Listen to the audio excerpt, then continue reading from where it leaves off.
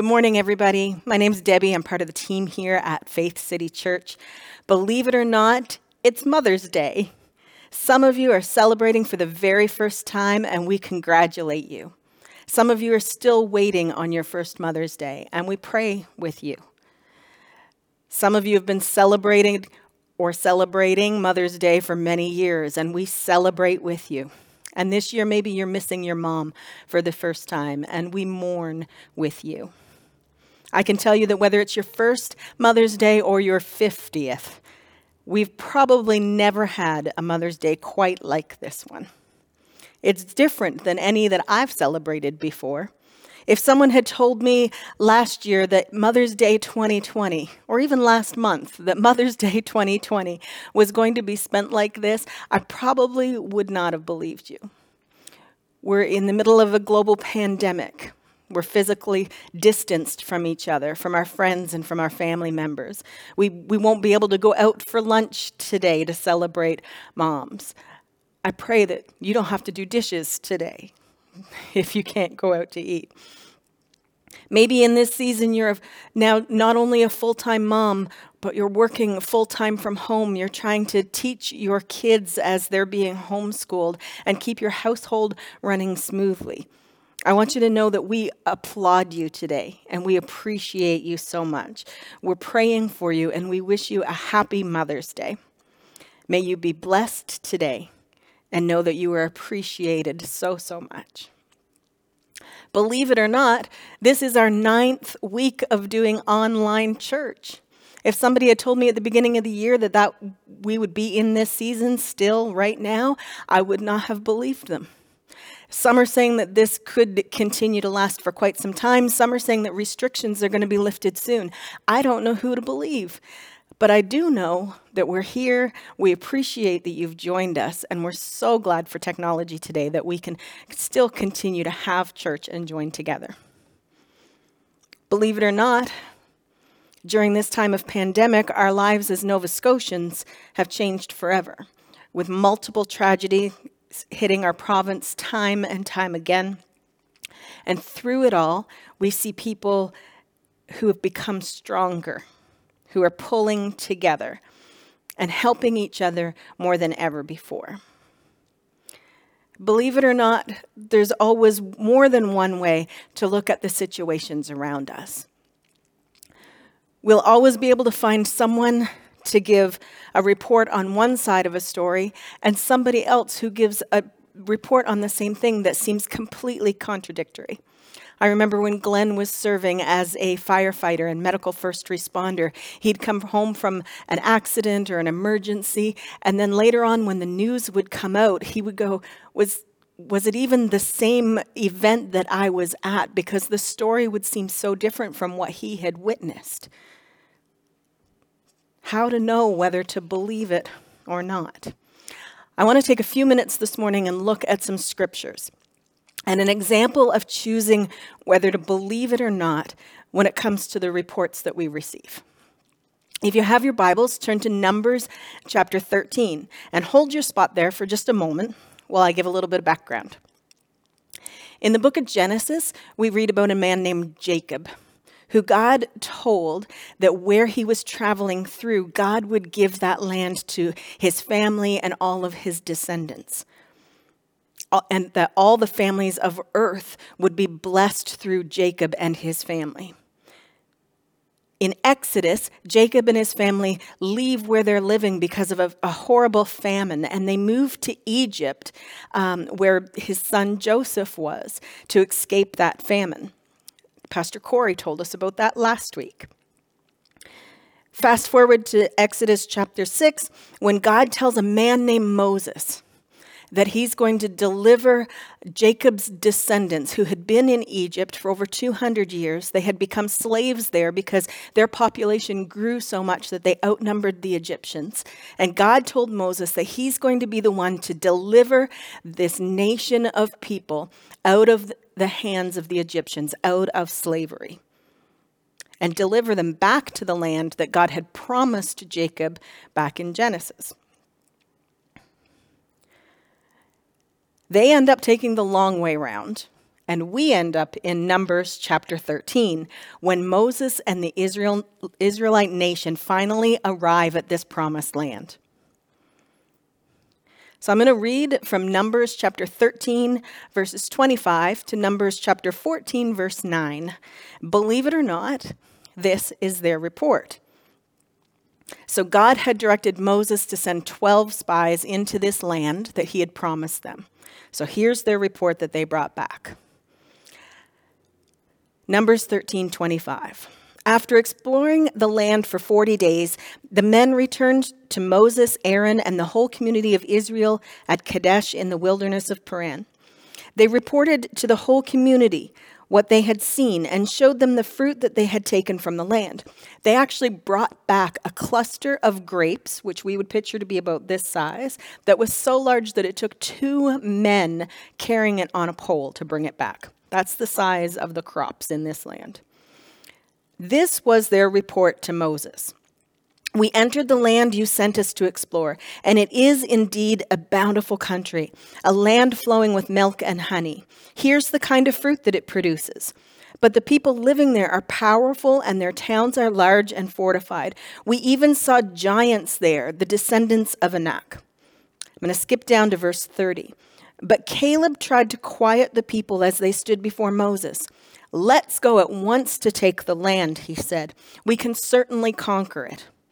But the other men who had explored the land with him disagreed. We can't go up against them. They're stronger than we are. So they spread a bad report about the land among the Israelites. The land we traveled through and explored will devour anyone who goes to live there. All the people that we saw were huge. We even saw giants there, the descendants of Anak. Next to them, we felt like grasshoppers, and that's what they thought too. Chapter 14 says, Then the whole community began weeping aloud, and they cried all night. Their voices rose in a great chorus of protest against Moses and Aaron. If only we had died in Egypt, or even here in the wilderness, they complained. Why is the Lord taking us to this country only to have us die in battle? Our wives and our little ones will be carried off as plunder. Wouldn't it be better for us to return to Egypt? Then they plotted among themselves, let's choose a new leader and go back to Egypt. Then Moses and Aaron fell face down on the ground before the whole community of Israel. 2 of the men who had explored the land, Joshua and Caleb, tore their clothing. They said to all the people of Israel, The land we traveled through and explored is a wonderful land. And if the Lord is pleased with us, he will bring us safely into that land and give it to us. It's a rich land flowing with milk and honey. Do not rebel against the Lord, and don't be afraid of the people of the land. They're only helpless prey to us. They have no protection, but the Lord is with us. Do not be afraid of them. These 12 men all went into the land that God had promised to their people. All saw the same things. But 10 of these men allowed their opinions to overtake their faith, while 2 allowed faith to clarify the facts. 10 allowed their opinions to overtake their faith, while 2 allowed faith to clarify their facts. The facts were it was a bountiful, rich country. The towns were strongly protected, and the people were big. All 12 of the men agreed on these facts, but they differed on their opinions and their faith. Think about it for a minute.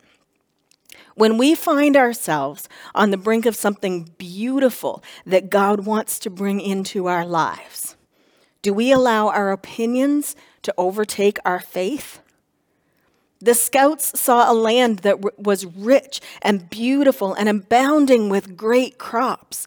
And believe it or not, just like the Israelites, God has a rich, bountiful inheritance for each one of us. John chapter 10, verses 9 and 10 from the Passion Translation. Jesus says, I am the gateway. To enter through me is to experience life, freedom, satisfaction. I have come to give you everything in abundance, more than you could expect. Life in the fullness until you overflow. Do you believe it today? This is the word of God. As the church, we believe that it is true and factual, but we have a choice to either allow our opinions to overtake our faith or to allow faith to clarify our facts. Let me say it again. We have a choice to allow our opinions to overtake our faith or to allow our faith to clarify the facts. When you read a promise like this, do you think, who am I to receive that blessing? That might be for somebody else, but I'm not worthy to have that life that you described. I don't think it's a promise that's for me. I can't expect that overflowing life that you described. I want to challenge you not to let those opinions overtake your faith regarding the life that God has planned for you. In Numbers 13:32, we read that the 10 said, "The land that we traveled through and explored will devour anyone who lives there." That was their opinion overtaking their faith. In chapter 4, verse 7, Joshua and Caleb said, "The land we traveled through and explored is a wonderful land." Nobody was disputing that. That was a fact. And in verse 8, they said, "And if the Lord is pleased with us, he will bring us safely into that land and give it to us." Their faith clarified the facts. Believe in faith today that God wants you to be living an abundant, more than you expect life. Okay, Debbie, but what about when there's giants surfacing in my life, real giants? Because believe it or not, they come. It's a fact. All of us will face the giant of an unexpected diagnosis for ourselves or one of our loved ones, or the loss of a job, or maybe the breakdown of a marriage. These types of facts cannot and should not be denied. But will we let our opinions overtake our faith, or will we let faith clarify those facts? The 10 scouts in verse 33 said, "We even saw giants there, the descendants of Anak.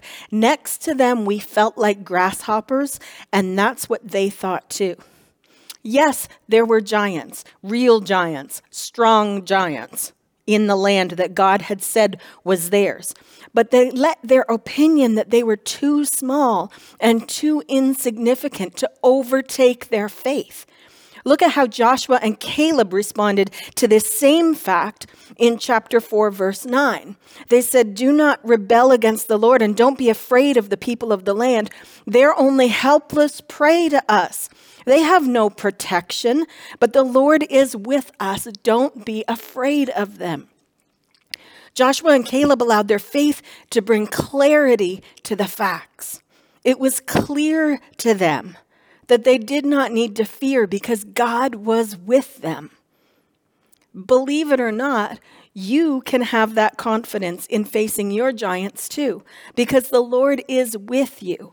You do not need to fear. Psalm 23:4 says, "Even when I walk through the darkest valley, I will not be afraid, for you are close beside me. Your rod and your staff protect and comfort me." Isaiah 41:10 says, "Do not be afraid, for I am with you. Don't be discouraged, for I am your God. I will strengthen you and help you. I will hold you up with my victorious right hand." These are the promises of God. Believe it or not, when we are facing giants, we have the Lord with us. We do not need to be afraid. Allow faith to clarify the facts. We do not deny the facts, but we also do not discard faith. We discard opinions. We keep faith. The fact was the land was rich and bountiful, but they discarded faith in the promise that God would deliver it to them. Have faith that God will bring you to the promises that he's given you. The fact was that the towns were well protected, but they discarded faith in the mighty hand of God to deliver. Have faith that God is strong enough to break down any walls before you. The fact was, there was giants in the land, but they discarded faith in the God that they had already seen miraculously deliver them from the hands of the Egyptians. Have faith that God is greater than any giant that you can face today. We don't deny the facts that are in front of our faces, but we also do not discard faith in our one true God.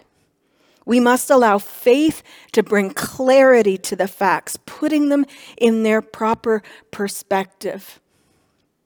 What are your facts today? Are you sick? Let your faith declare that God is your healer. Are you jobless? Let your faith declare that God is your provider. Are you lost? I'm here to tell you today that God is your Savior. Moms, are you at home and the kids are just driving you crazy? Let faith say, I'm going to use this time to deepen these family relationships, to build stronger relationship with my kids that will last throughout the decades. What are our facts today? We're in the middle of a pandemic. But faith says that God is the same yesterday, today, and forever, pandemic or not. Our facts are is that Nova Scotia is now known as the place of Canada's worst mass shooting. But faith says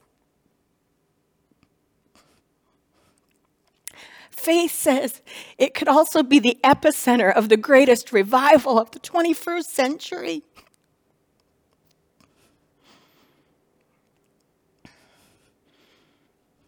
The facts are, maybe we're all going to come out of it with COVID-19 haircuts, but faith says that this too will pass. Do you know what happens when we discard faith? When we allow our opinions of ourselves, our opinions of our giants, our opinions of the facts to overtake our faith? Numbers 14:4 says, Then they plotted among themselves, let us choose a new leader and go back to Egypt. When we let our opinions overtake our faith, we go back.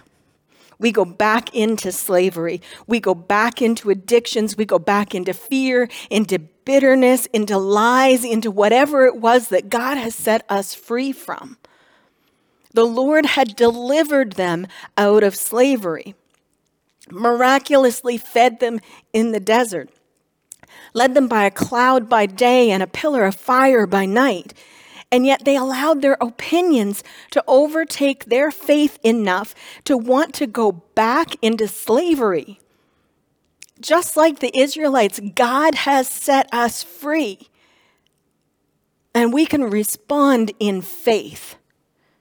Faith does not take us back. Faith moves us forward.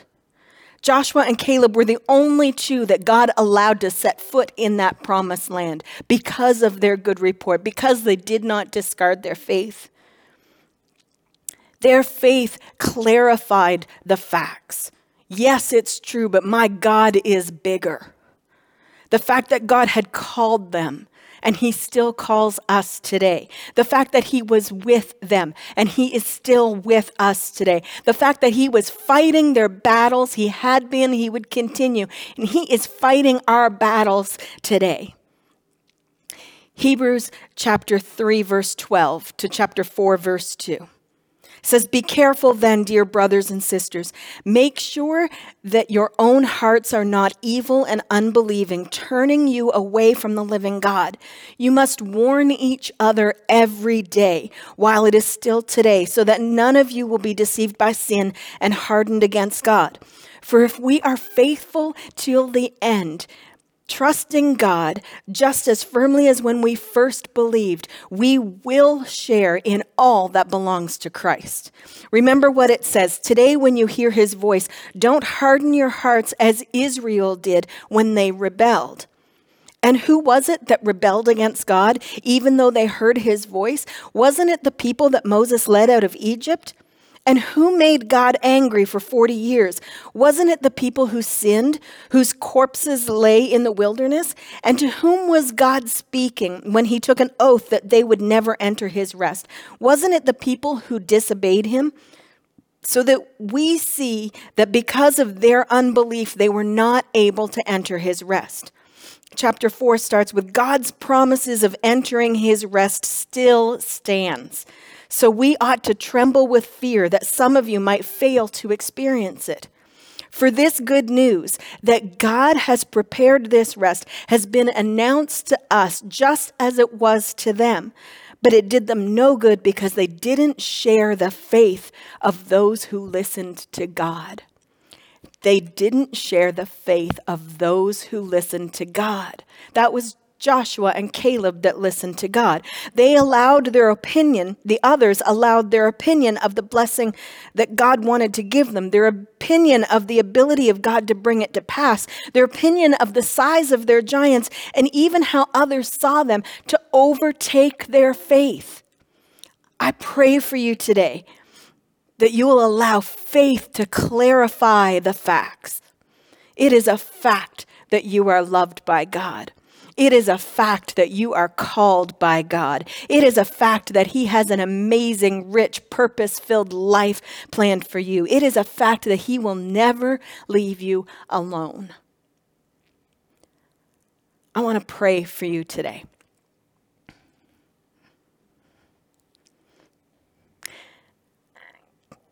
God, I thank you for your word.